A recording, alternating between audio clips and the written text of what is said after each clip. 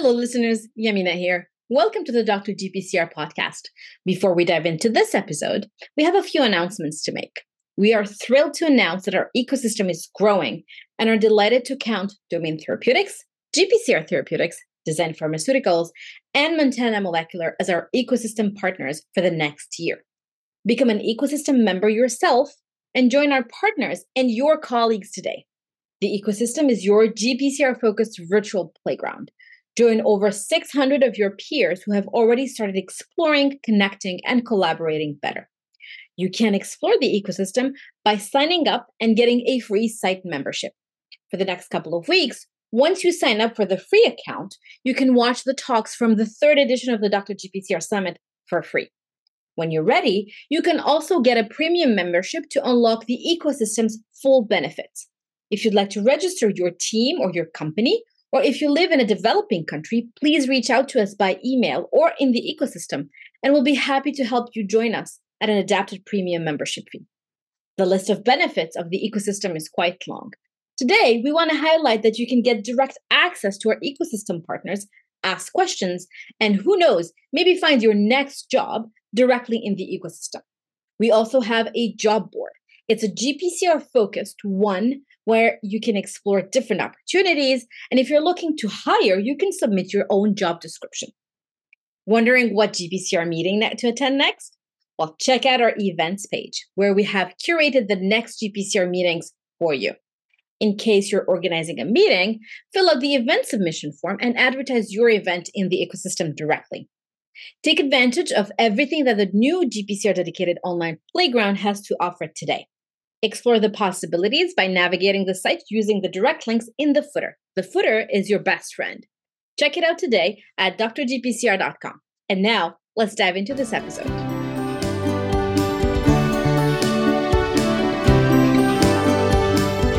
Hello, everyone. This is Yamina from Dr. GPCR, and today I have the pleasure of having with me Dr. Scott Struthers. He is the founder and CEO of Crinetics Pharmaceuticals. Hi, Scott.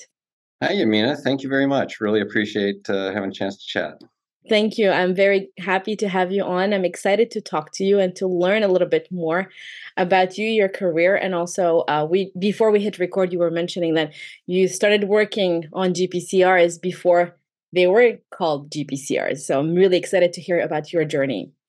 Well, I think Gilman might have been calling them GPCRs at the time, but it was before anything had been purified or sequenced. And I was like super lucky when I was a freshman undergrad, and I got a job in a chemistry lab doing peptide synthesis to try and understand structure-activity relationships of some of these newly discovered peptide hormones. And nobody knew how they worked, but we hypothesized that it must be like the things that were happening with Al Gilman's work, that there must be a peptide receptor of some sort. But nobody had sequenced them, nobody had purified them, so it was all inferential. Interesting.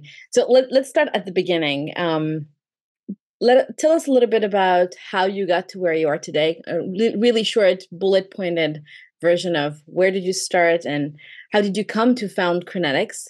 Okay. And then I'll intercept with other questions in the meantime. Well, it really started with that job as a freshman in a lab, and I realized what science could be and could do. And also about the same time, my grandmother had died of cancer, and I realized how important it was for scientists to contribute to the advancement of medicine. And I didn't want to be a medical doctor. I never wanted that. But in that lab as a freshman, and I stayed there till, I guess, junior year when I moved to another research lab. But I met everybody I ever worked with up until Crinetics, and some of the people I know here at Crinetics. So that's 40 some years ago. But I got to be really interested in how peptides worked and the endocrinology around them and the structural biology of what shapes of those molecules did for their biology, right? And in the coffee room of the chemistry lab I was at was a visiting professor from Israel, and we'd both be there in the middle of the night. And he was trying to take some new techniques for molecular modeling and adapt them to some of the emerging mini computers. And so we started modeling the structures of these peptides. And this is when it was, we take for granted some of these things today, but at the time it was just screens that displayed blue text on a terminal. Yeah. And we would fly to San Francisco for the closest place to get a color graphics monitor so we could take some pictures of the things we were modeling. Wow, we've come a long way since then. And do it on my iPhone. And I think, have you had some of the Nano people on yet? Yes. Fantastic VR stuff, right? Yes. I love that. Yeah. We've had Steve on, and I was at a conference recently. Actually, we also hosted the Dr. GPCR Summit, and we've had a senior application scientist, Daniel Griffith, come in and give a talk. But I'm a person who doesn't see in 3D, and being able to be in VR and play around with your favorite GPCR and be in the active set, it takes it to the next level. Yeah, absolutely. But, so in that lab, I was working on somatostatin and GnRH. Now, somatostatin is a peptide that inhibits growth hormone secretion, and GnRH is a peptide hormone that stimulates the reproductive axis. And then I got very curious about the biology, so I did my PhD across the street at the Salk Institute, where they had discovered these peptides, and then I worked on the biology in the pituitary gland, but I also wanted to be one of the first people to purify and sequence those. But my friend Brian Kabilka obviously beat us to it. And then I spent a couple years trying to do degenerate PCR types of things to clone my receptors. And of course, all I did was PCR out receptors that had already been cloned. So that was a failure. But I got to love GPCRs at the time. Took a detour into computational chemistry, and then eventually went back to a company called Neurocrine Biosciences, which had been founded by my PhD advisor, to start working on actually making a drug against one of those peptides I've been working on called the GnRH receptor, GnRH. And there, I got to know a lot of people. We spent a lot of time on lots of different GPCRs, but the GnRH one ended up being a drug for women with endometriosis and fibroids that later got approved and is being sold. But because of the way biotechs work, and that's where I met Sam Hoare, who we both know, who's one of the great traditional pharmacologists, right? Theoretical pharmacologists. Absolutely. They don't make them like that anymore. No, they don't. They don't. Apologies to any young trainee who may be going there. I just don't know you yet, but call me if you I'm looking for people all the time. But then because of the way biotech works, we weren't able to do that much drug discovery anymore there. And so I left at the very end of 2008, didn't have a job, didn't have any investors, and we started writing grants. And a lot of companies were shutting down in 2009 and 2010. And so my friends would call us, and I'd take my pickup truck and go get all their used junk that they were going to throw away. But it wasn't junk to us, right? Yes. So epi tubes, chemistry glassware, refrigerators, anything, sodium chloride. And we filled our garages with that. There's 4 of us that founded Crinetics. Mm-hmm. And our first grant got funded for like $250,000 in the beginning of 2010. We opened our lab, wrote more grants, eventually got up to about 15 people by 2015. A lot of that time we weren't taking salaries, at least the senior people. Yeah. But we needed more money, so we did a traditional venture capital round. And then some more things, got our first drug in the clinic, got some additional financing, went public. Now we're 190 people with a drug in phase 3, 2 starting phase 2, and a bunch of things going on in discovery. And it's been quite a journey. What an adventure. Wow, that's amazing. I want to take you a little bit back to your early days. You mentioned working in a chemistry lab, but I want to know, as a teenager, maybe as a child, were you interested in science? You mentioned that you didn't want to be a medical doctor, but What were you like at that time? How come you ended up working in a chemistry lab? I was really curious about school. I was captain of the high school chess team. I wasn't a jock, um, but I like to think chess was cool at our school. But I loved chemistry, and I took all the chemistry I could in high school, and I needed to get a job, so I ended up working in an analytical lab, measuring the amount of lead in cake decorations and fat and hamburger and stuff like that. And so I had some money around in high school, and it gave me some basic lab skills when I got to college, which allowed me to get that job as a freshman. I love it. And that's so interesting. Not every teenager would think to work in a lab to measure all sorts of potential contaminants and nutrients in foods. How did you decide, or how did that idea come from to work in a lab as a teenager? I don't exactly remember, but they paid well. My mom wanted me to get a job at McDonald's, and I said no, I wasn't doing that. And I think my father was in the administration of a university, and I think it was one of his friends that introduced me to the first job. But it might also have been a job ad. I can't quite remember. That was a little while ago. But it's so interesting. And that's why I was asking, because a typical teenager would go work at McDonald's or go find, I don't know, have a paper route or something like that. What an interesting path that you took. I feel like it might have formed your interest or piqued your interest in working in the lab and gave you some experience as well.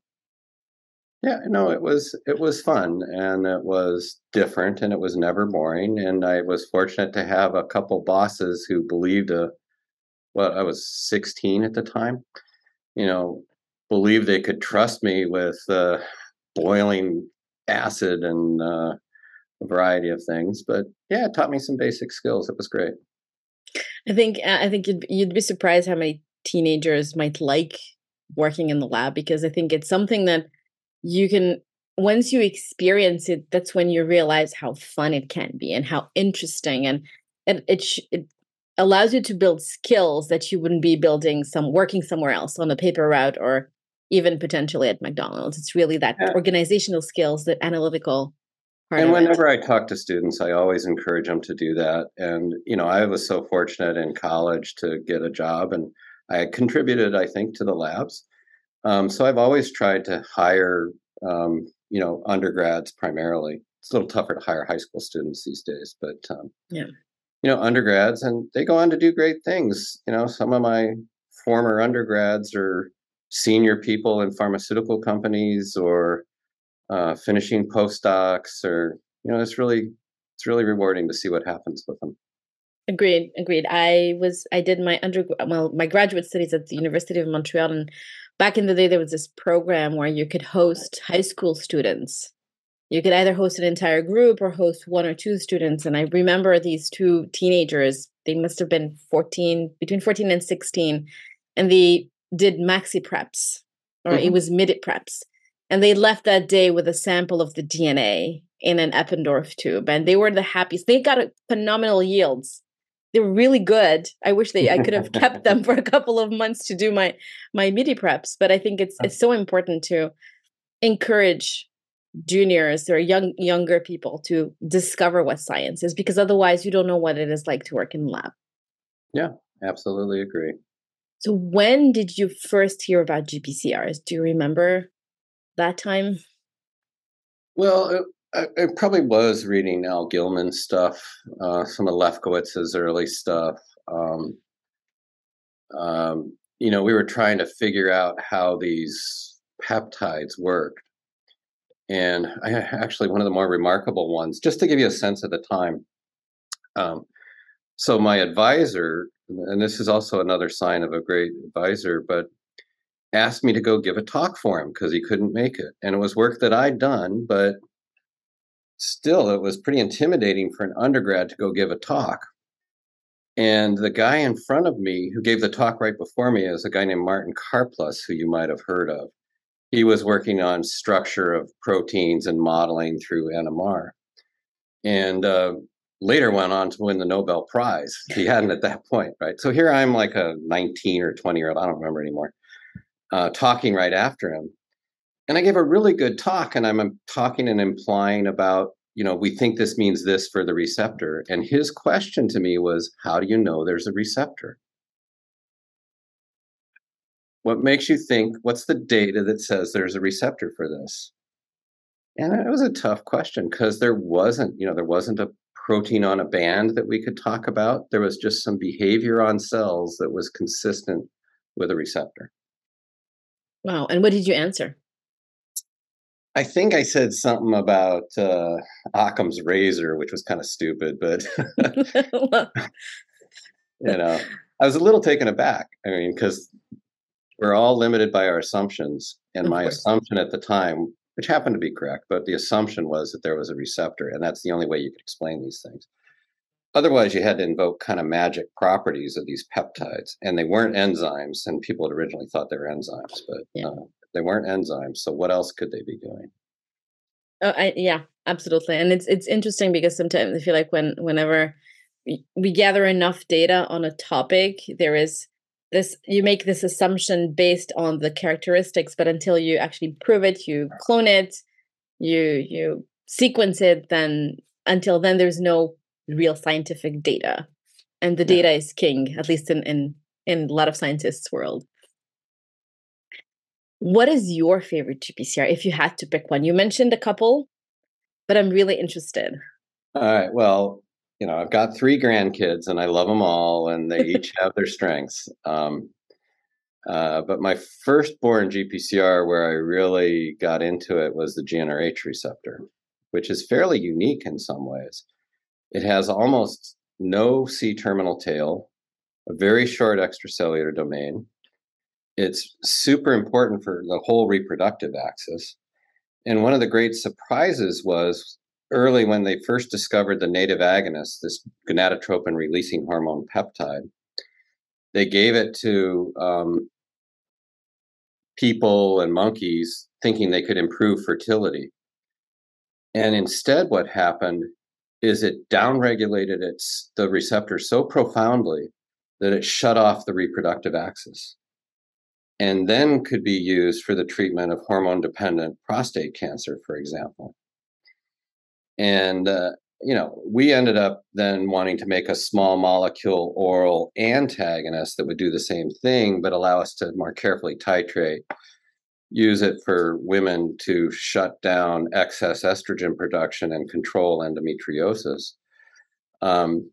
And as part of that, we, made thousands of molecules. We took 4 molecules into the clinic. We made hundreds and hundreds of mutations of the receptor to try and understand how the molecule was working. And this is all before the first structure was solved, right? And we did some work to try and think about structure, but again, Brian beat us on that front. So spent about 10 years on that one, and so that was probably my first love. But since there's a lot of other interesting ones, and one of the ones I'm most excited about lately is the melanocortin-2 receptor for ACTH. So ACTH stands for adrenocorticotropic hormone. It's the center of our response to stress. It's released by the brain or the pituitary when we're stressed, and it stimulates adrenal glucocorticoid production. But from a receptor point of view, it's unique because it took forever to figure out what this receptor was. We knew it was one of the melanocortin receptors because if you knocked it out in human natural mutants, you lost adrenal function, but nobody could ever express it. And then a group in England figured out that what you really needed was an accessory protein called melanocortin receptor accessory protein, or MRAP. And then it binds one monomer of the receptor and 2 monomers of MRAP, but they're in different orientations across the membrane. So it's wild.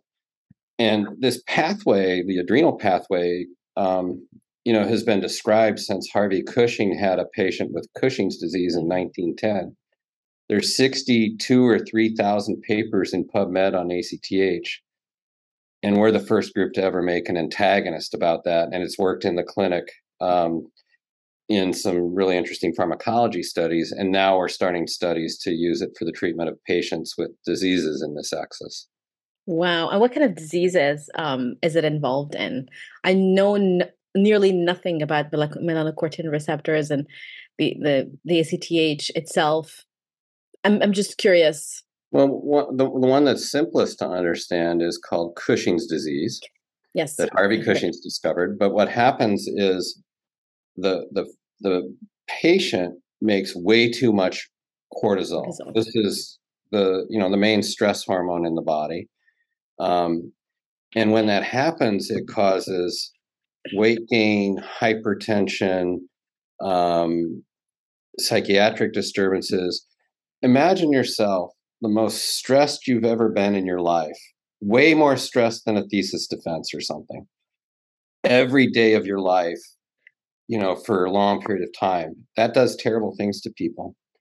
And so the culprit is a tumor that makes too much ACTH, a tumor in the pituitary, and you can't always get it out surgically. So if you don't, what do? Well, you want to block the action of that hormone at the adrenal. And we've shown that our molecule in healthy volunteers, if we give them a bunch of ACTH, we can block that adrenal production of cortisol. Wow. And there's some other diseases, but that's the simplest one. Yeah, I've heard of Cushing's, and I read up a little bit about it, and it's very difficult, if I understand correctly, to diagnose, because you would go to the doctor and you would get blood drawn and they would measure cortisol levels across a period of time. But I wonder if, and this is definitely not in the context of GPCRs, but do we know if what's the level of cortisol of these people? I understand the symptoms of being very stressed, but what is an abnormal amount of cortisol? Well, it can be variable. And part of the thing on cortisol is that it goes up in the morning and it goes down at night. Yep. And sometimes it's not so much that the overall level's too high, it's just that it doesn't go down at night. So patients with post-traumatic stress disorder have high cortisol at night, so they can't sleep because they're all stressed and alert. Yeah.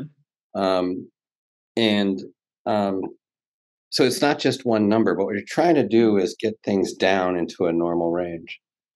And you say it's not about GPCRs, but it is, because there's 800 GPCRs, but there's 130 that recognize peptide hormones.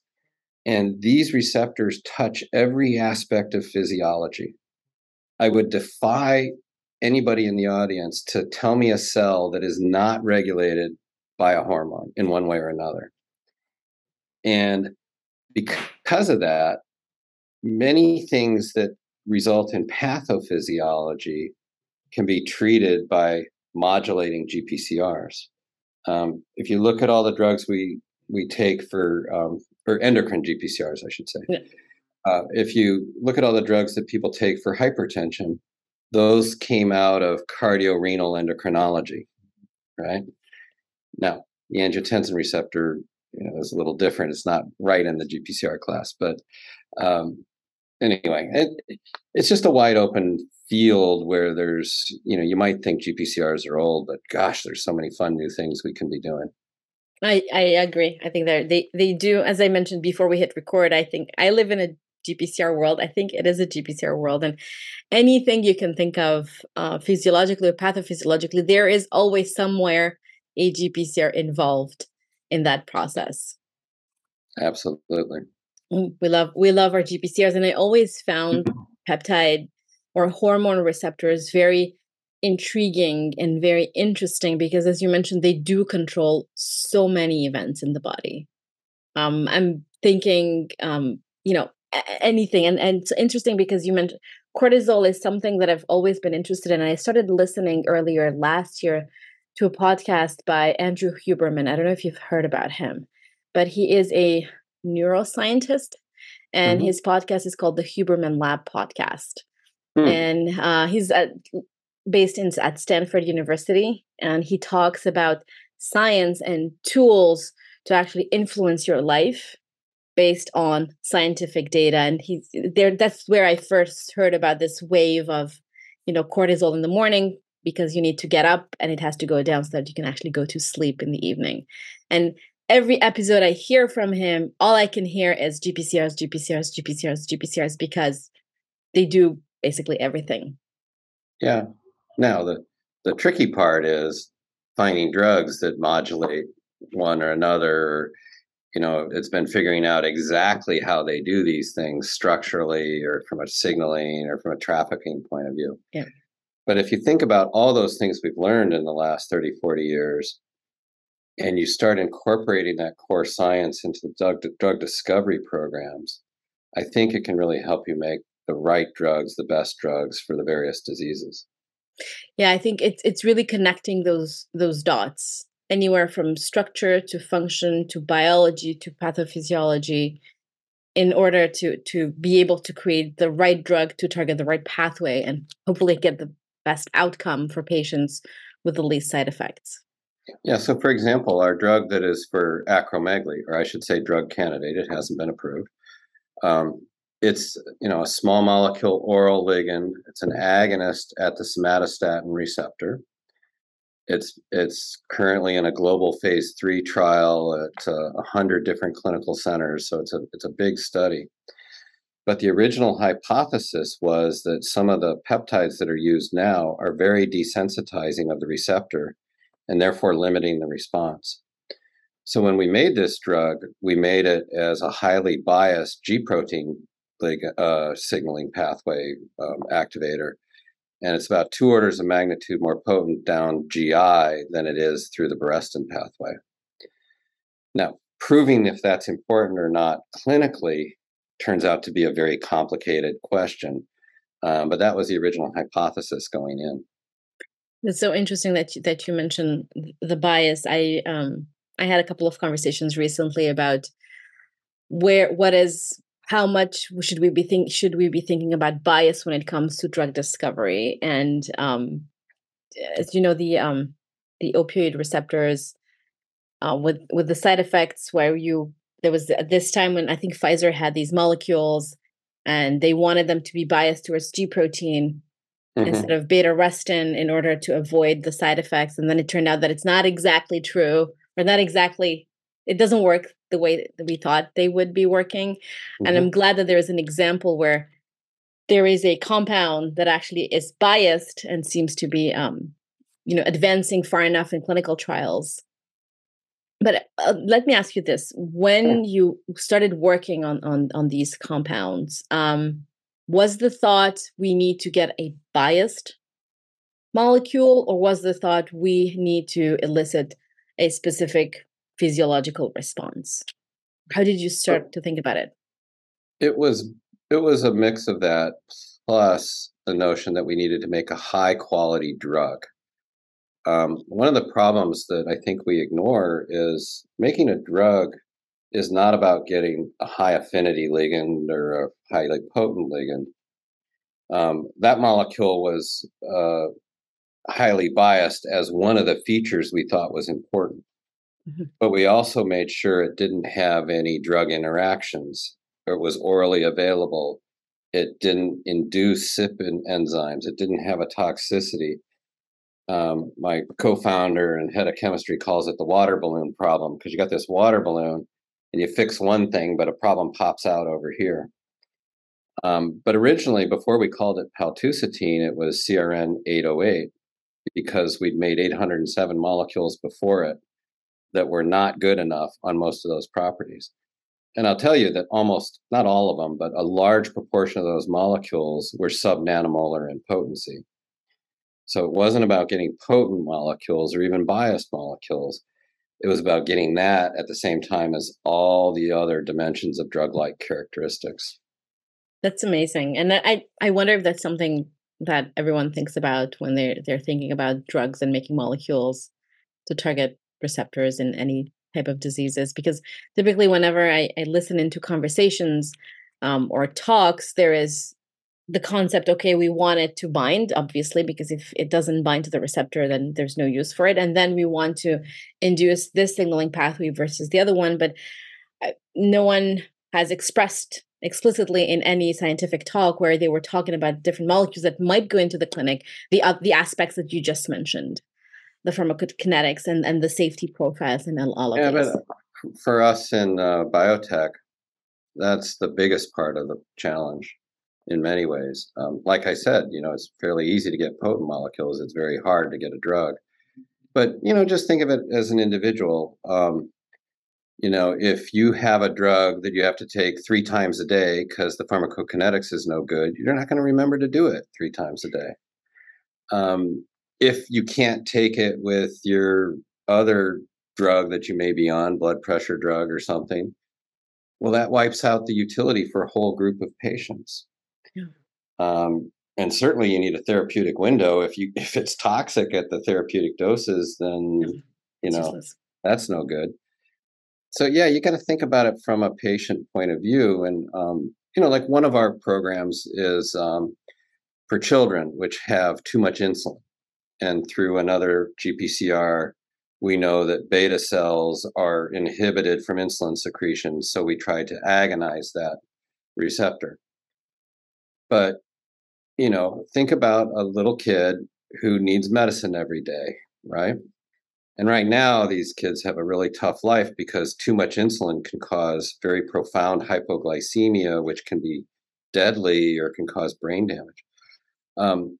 But you don't want them having to take it a bunch of times a day, like a baby Tylenol or something, because if they forget, it could be dangerous. And you want it to taste good so that they'll actually take it. So we spent a lot of time and money because most drugs taste bad, right? By definition. Yeah, they're basic amines. They tend to bind to various olfactory. Well, a lot of them are basic amines. In this case, it was. They bind to a lot of the bitter taste receptors, which are also GPCRs. And different flavoring agents mask different taste receptors. So we tested a whole bunch, had a professional taste testing panel. I wanted cherry or bubblegum flavor, right? But they did not mask the flavor as well as raspberry. So it's going to be a raspberry flavored little syrup. So you take a teaspoon in the morning. But, even taste can matter sometimes, right? And again, we're back to GPCRs doing almost everything. Agreed. How interesting. Let's go back to the beginning of Crinetics. You mentioned you were out of a job. You have 3 other co-founders. You were writing grants, and it took a while for you to even be able to take salaries at the highest level. Mm-hmm. Where did the idea come from to form a company? Well, I was very fortunate when I first got to San Diego. Again, so much of my career is like from that freshman undergraduate time. But there was one biotech in town called Hybritech, which was developing monoclonal antibodies for diagnostic purposes. And they got bought by Eli Lilly for several $100 million. And up until then, San Diego was just a Navy town for the most part, right? It's where they filmed Top Gun, for example. Yeah. But all the industry was Navy and defense related. And then people started realizing that biotech was a viable path. And so I was just exposed to starting companies from a very early age. Not that I'd started any, but Agron Pharmaceuticals was started when I was at the Agron Institute. I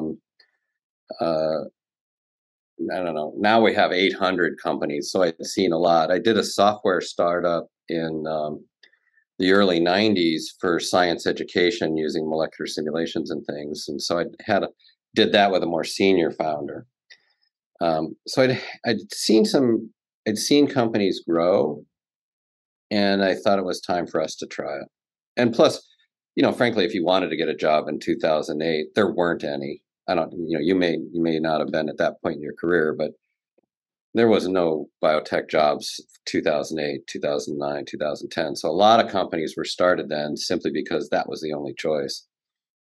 And I think it was a good thing at that point, because look, 10 years later, or a little bit more than that, 13 years later, you're at a stage where you actually have molecules advancing in the clinic and all these raspberry flavored drugs coming out to help children, which I think is just phenomenal. What about you mentioned, small molecules, and you've always focused on small molecules. Today we're gearing towards a antibody type of world. What do you think about antibody therapeutics targeting GPCRs? And let's start with that. Well, it is kind of difficult because GPCRs are poor antigens, and generally an expression is difficult, as you know, for most of them. Yeah. But now that's being solved by a few companies, including a local friend here with a company called Abilita that's got a really cool stabilization technology. But I always think of things from a patient point of view. So let's say for those little kids with hyperinsulinism, I wanted to make a biologic for them. Well, that means that they're going to have to go in for an infusion every month or every day take injections. Yeah. Or they could have a little raspberry syrup in the morning with their breakfast. So the right answer for that indication is a small molecule. Now, in some drugs, like for chronic kidney disease given to patients on dialysis, it's actually a little easier to just put it into the dialysis mix, and it makes sense there. So I don't think there's a reason to prefer biologics over small molecules fundamentally from a medical point of view, unless it solves a problem, right? You just can't get it. If it's a chronic disease, you need to manage it long term, you probably want an oral drug. If it's an acute setting and there's no other way to tackle that target, an antibody's fine. I've now spent a little bit too much time in the investor world, and there's a cynical aspect to biologics, which is they don't go off patent as soon. And so there's an implication of that for the cost of healthcare delivery, that a small molecule in many ways is very cost efficient because it's like paying a mortgage. It may be expensive for, some years, but then it goes generic and it's really cheap. That doesn't happen as much with biologics, and it's just very expensive to manufacture them. Agreed. And you see, I didn't even think about, the patent and the fact that at some point when you can make a generic version of the drug, then really that is true, costs remarkably go down and it's much easier to access. Like the chairman of my board is a chemist who made Lipitor back when he was in a lab. And now, millions and millions of people are on Lipitor, and it costs them pennies, right? It's essentially free. It's like aspirin. Which is essentially almost free in that sense. And insulin, on the other hand, has been around for a long time, and it's a big controversy because it's still really expensive. To be fair, though, it's really hard to manufacture, right, and distribute. It is.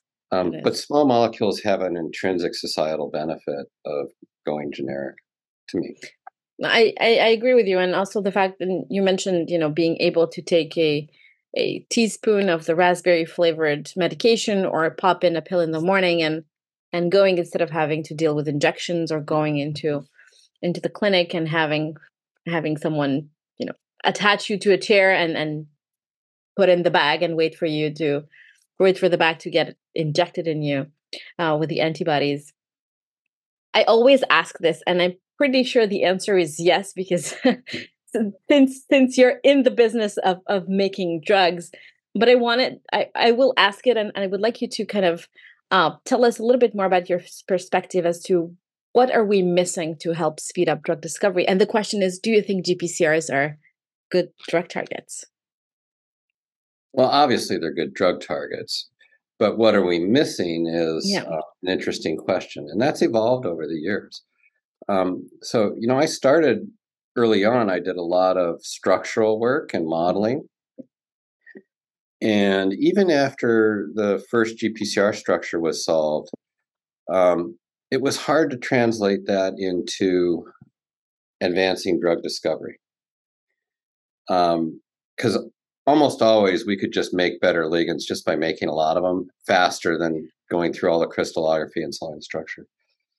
But I do think with the advent of modern cryo-EM and the ability to more reliably and more feasibly look at receptors and ligand complexes, that may have an impact on some targets. Other targets, empirical drug discovery can still work. More difficult ones, I think structure can help. I know a lot of people like doing screening technologies. That's seldom the biggest problem, right? Like I said, it's not about finding something potent most of the time. It's about finding something potent that also works as a drug. So that's maybe a message to the trainees who I see a lot of people doing a lot of PhD programs to come up with some new screening program. But think about what's the problem you're trying to solve, and is that really an important problem or not? Sometimes it is, but a lot of times it's not that important.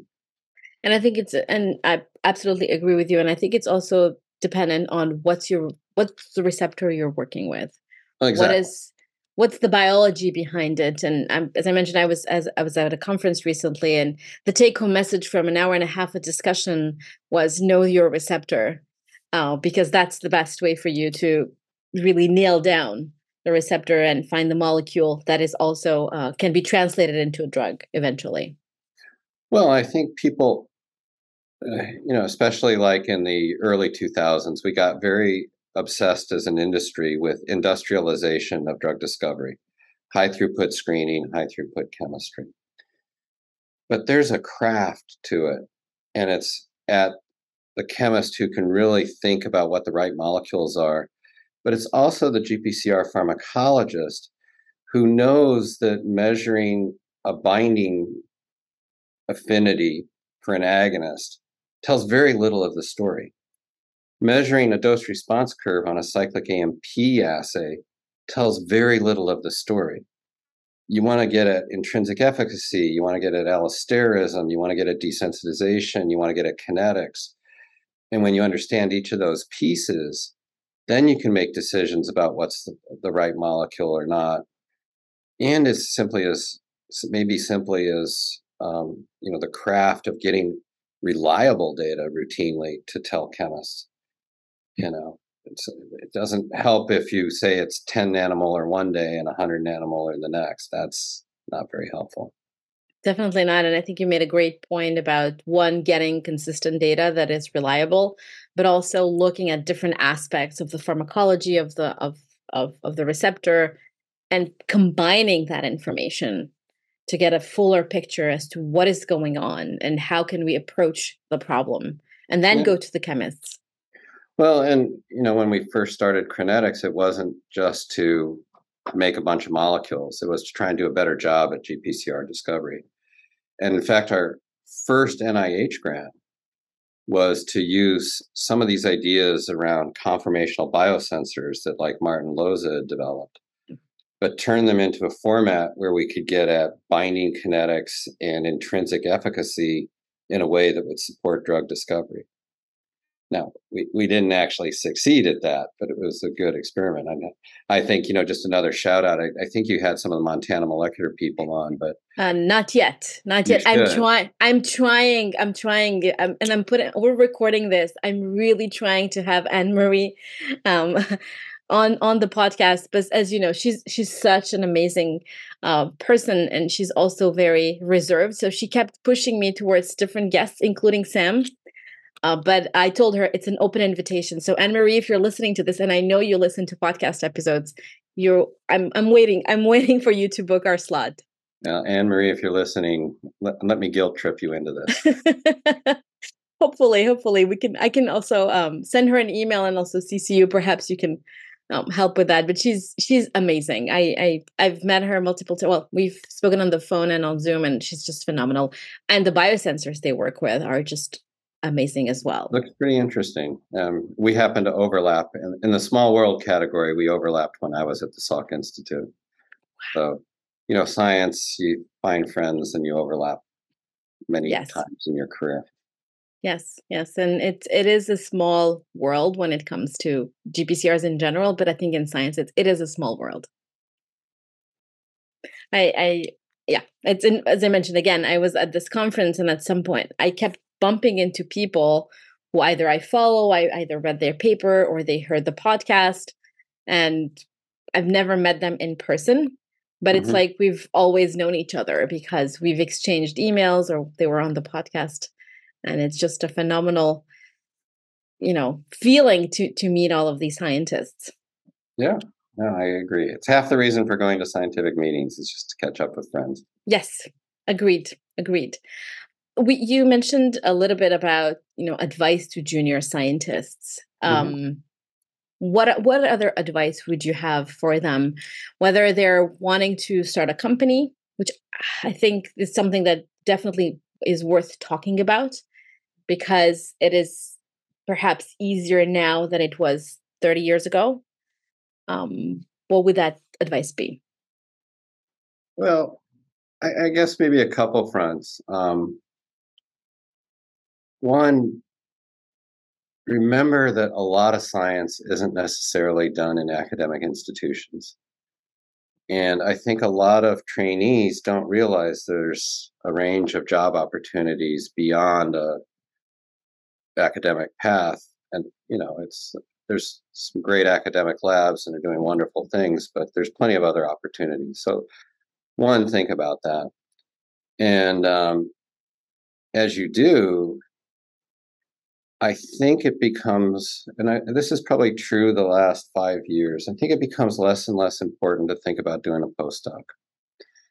And especially with the way the economics work these days, unless your goal is to be in an academic lab, you can often learn um, the things that are more relevant to your final career in the setting of your final career, meaning like a biotech, for example. You made two amazing points. And yes, it is true that sometimes, or I want to say less now, but when I was doing my PhD or when I started my master's, which was over 15 years ago, I had to count back. I didn't know that you could work outside of an academic lab. And partly because potentially the information wasn't available, I think there was more and more information out there. There is more and more opportunities to learn about non-academic careers. And there's one thing that I always try to tell people is that just go outside and talk to the person whose job you find interesting and ask them, what do you do? How does that look like? What are the skills that you need to take to learn in your academic position to go into industry? And I completely agree with you that you can do very high quality science in biotech and pharma, and it is as rewarding as it comes. Yeah, I think maybe the other thing I hear a lot of is a lot of questions of, well, what will it take for me to get a job? Right. And that's the wrong question. Kind of, it goes back to we were talking about my high school stuff. It's Yeah. more about, well, what do you want? Then go find the job that fits what you want. And most scientists should have that option. Yes, and I think that's the most difficult question to answer is what do you want? Is what do you want to do? What are you actually identifying what you're good at, what you're not very good at, and also in that category, determining what do you want to get better at, and then going out. And I was in these shoes not so long ago, and in from the what do you want question came the podcast. I Mhm. love doing what we're doing right now. And I've learned in the past 2.5 years to actually take a compliment when people tell me, oh, you're actually really good at this. I felt horrible the first couple of times, but then I realized, no, we're going strong. I think today we're recording episode 97 of the Yeah, podcast. that's amazing. And the way that the world works these days, you don't necessarily have to go broke to do what you want to do. Yes. And too many graduate students or postdocs have to go broke to do what they want to do. And that's tough. Yes. And that's also a conversation that I want to explore later on in a series of podcasts about postdoc, yes or no, and taking into account the fact that you may not need a postdoc to work as a scientist in industry, and also thinking about the financial aspects of it. At least here in the US, I was talking to Chris Langmead this week at 6 a.m. And he's in Australia, and he was mentioning that, for example, in Australia, a postdoc salary is actually a quote unquote real salary. They get paid as much as you would be. It's a job. And it's not the case everywhere in the world. But I think those are questions that every trainee has to stop and ask themselves. What do I want? And how do I get there? Absolutely agree. You mentioned previously that you're always looking to hire. Where can people find you? Or where can people find these job ads? We just Crinetics.com. We have a very sophisticated system for posting jobs and tracking resumes. I think we've got 40 or 50 open positions. We're planning for next year's open positions, and there'll be more than 100 next year.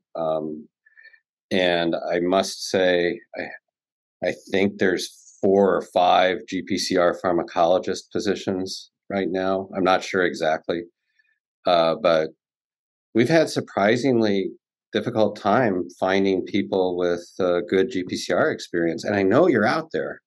You just don't know we're here, and I can't find you out there. So it's one of the reasons I hope they're listening to this. And we do good science. You don't have to sacrifice science to make drugs. And when the patients come over and you get to talk to them about what they're going through and what your efforts might mean to them, it kind of brings home that what you're doing as a scientist is important.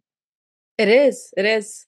Well, hopefully anyone listening to the episode will go on the website and apply. And I want to say most of our audience are junior scientists, PhDs, postdocs who work on GPCRs. So hopefully we'll be able to help you fill in those positions. And I should have looked before this call, but I'm sure there's several more junior positions open right now. People will be able to find you. Plus, you're in sunny San Diego. We are. Now, once the pandemic hit, we have a lot of functions that don't need to be in the lab. So we started hiring people around the country, but the labs are in San Diego. So if you're a lab scientist, yes, San Diego. If you're somebody managing clinical trials, we're doing that all around the world. So we've got people now all around the country, even some in the UK. And so it doesn't have to be San Diego, depending on your specialty. Well, as you mentioned, if you're looking for GPCR pharmacologists, GPCR scientists, that's San Diego. Yeah, and let's face it, it's not a bad place to move to or to live in. Well, it is from a point of view. I mean, I came here in '79, and I never left. But from a scientific environment too, it's amazing. There's probably 700-800 companies. There's UCSD, the Salk Institute, Scripps Institute, Stanford Burnham. You could go to seminars twice a day, every day of the week if you wanted to. I mean, if you're working here, you got to get your job done. So you may not have time to go do that. But there's a lot of intellectual things going on and a lot of microbreweries. So there's also like a couple postdoc associations that have rotating microbrewery visits, and there's a really nice community here. I love it. I went once to San Diego, and it was such an interesting story. I went there because I wanted to do a second postdoc in Paul Insel's lab. And I kind of invited myself because he said, well, I'm not sure. And I said, look, I'm going to be here. May I come and visit the lab and give a talk? And to be honest, I don't think if I ever told him that I went there just to give the talk. And he ended up being my first guest on the podcast. So it was a trip well spent. When I did my graduate program, before I ended up in the endocrinology lab, they want you to rotate through a bunch of labs. And Paul was my first lab, and he taught me a lot of the basics of GPCR pharmacology. I love Paul. Paul is amazing. He's such a wonderful guy. Yeah. We stayed in contact. All right. Before I let you go, because I know we're close to the top of the hour, this is also something that I typically always ask: top 3 aha moments that defined your career. Top 3 aha moments. One, I had dinner with my grandfather's friend, who was a vice president at Ford Motor. And he said, "Kid, you're pretty smart, but there's always going to be somebody smarter than you, and you can choose whether you work hard or not." I thought that was pretty profound stuff. And then, of course, there was that. It wasn't one particular moment, but it was this realization that we can translate science into things that really make a difference in people's lives. And if you go back to the time when my father was born, there wasn't penicillin. And look where we are today, right? Yeah. There was no genome. I think we limit ourselves way too much about what might be possible. And I guess more recently, the aha moment is that, I've struggled a lot to fund science, and a lot of my friends have a great difficulty funding science. But by coming into the biotech community and making sure that our scientific work is relevant for society and improves health of people, there's a lot of money out there to help us do that. And so since those early days when we were starving and literally dumpster diving occasionally, we've now raised more than $700 million to support our science and our drug development. So, a lot of what we do as scientists is solve problems, but one of the biggest problems we all have is there's not enough money to do the work we need to do. Agreed. Thank you, Scott. This was, I think this is a perfect way to end this hour. I really am happy that you were able to join me today. Thank you again, and I hope everyone who is listening reaches out to Scott and on the Crinetics website to look out for those GPCR related jobs, because there's one interesting thing. Sometimes trainees tell me, "Well, I want to continue working on GPCRs, but I don't know what companies work on GPCRs." We do. Amazing. Thank you very much. Very much enjoyed talking to you. Thank you, Scott. Bye-bye. Thank you for listening to this Dr. GPCR podcast episode. We'd like to thank our guest and our Dr. GPCR team, namely Attila Forrest, Ines Pinero, Montserrat Avila Zozoya, and Nipuna Weerasinghe. A huge thank you to our ecosystem partners for their support: Domain Therapeutics, GPCR Therapeutics, Design Pharmaceuticals, and Montana Molecular. You can connect with our partners directly in the ecosystem. You can also connect with our Dr. GPCR team directly in the ecosystem as well. Join us today. Also, please subscribe to the Dr. GPCR newsletter, find us on YouTube, and if you like our podcast, leave us a 5-star review on Apple Podcasts. You can also leave us a testimonial at drgpcr.com/testimonials. And another great way to support us is to share your favorite Dr. GPCR program with your network and colleagues. You can email us at any time with any questions or suggestions at hello@drgpcr.com. Until next time, stay safe.